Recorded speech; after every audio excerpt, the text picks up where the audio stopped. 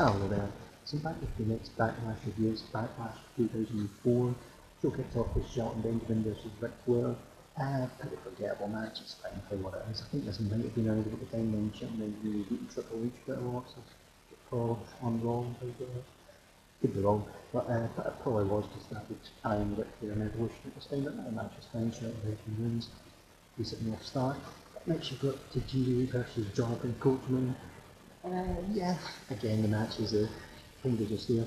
These two were good characters, so I'll put over Tajiri quite a lot. I genuinely think the best Japanese wrestler ever. You get a guy who gets it. Coach here at this time he was doing his heel character and he was very good at this. Coach actually won the cheating in there, so yeah, kind of forgettable, but whatever it is, what it is. Up next, much better though, is the handicap match of Chris Jericho versus Christian and Trish Stratus. This ties into where Chris Stratus betrayed Chris Jericho and went off for Christian at WrestleMania 20. One of the few things I actually liked from WrestleMania 20, sure I'm not completely fond of. And to be honest, 2004 is a year that I'm really not fond of in WWE, but this was a show I went back and revisited for a couple of reasons, and this was actually a really good match, really entertaining. We got here, of course, it made sense as well, storyline, so yeah, this was actually good, really enjoyed this, good stuff, and Jericho wins. Up next you got Victoria meeting up for the women's title. Again, whatever, it's not bad. Two the better women you've got in the roster, so it's fine for one of those.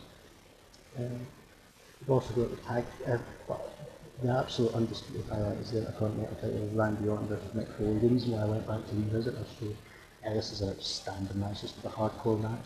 Originally it was meant to be Orton Foley in the singles match, and of course the Rock WrestleMania 20, and then they did the handicap match instead, so it makes sense if the Rock's going to work it, then you do that, because it was his last appearance for a good few years now. But yeah, this was outstanding. This was Randy Orton, peak Randy Orton, it was legend killer in it. This really put Randy Orton on the map, I feel.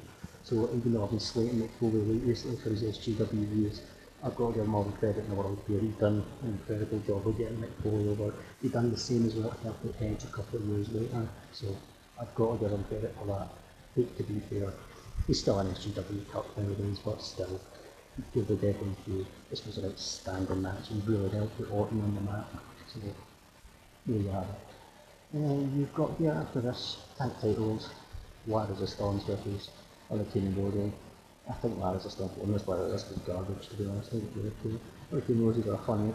We're a fun tag team though. This is before they had Stacey people again. That was where they had Super Stacey. I got you to say that. But there you go.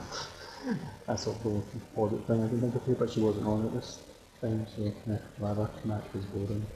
Edge versus Kane next. Edge just came back over a year out with serious injury, so this is his first pay-per-view match back. Bit of a forgettable match, but Edge gets the win here. They really derailed Kane here quite a lot.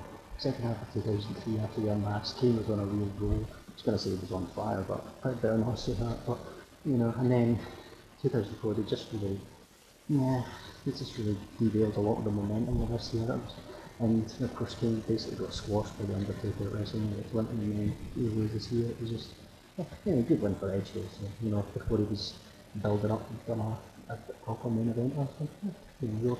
And the main event was the rematch from WrestleMania 20 with Benoit defending the title against Triple H and Shawn Michaels for the event match. The match itself is actually fine, but it's not a patch from the WrestleMania match. I don't like WrestleMania 20, as I've said before. However, I will say the main event of that show was actually outstanding, but this match was kind of just there. Because this was in Benoit's hometown, and Benoit makes Shawn Michaels tap for the sharpshooters. I thought, whoa, but yeah, whatever. I've made my thoughts known on Benoit's world title reign. This was kind of the start. They gave a boring mid-carder with no charisma, basically because they had no competition at that stage, as well, so they could do what they want, and this was kind of the start of them doing things like that and giving the night beard something to cheer about, so whatever. So I'll say Backlash 2004. Randy Orton and Mick Foley is outstanding. Really like the Jericho handicap match, and there's some okay stuff in it, but not one of the best shows, which kind of sums up 2004, a year I'm not particularly fond of in the WWE. I've really lost a lot of interest in the product back then.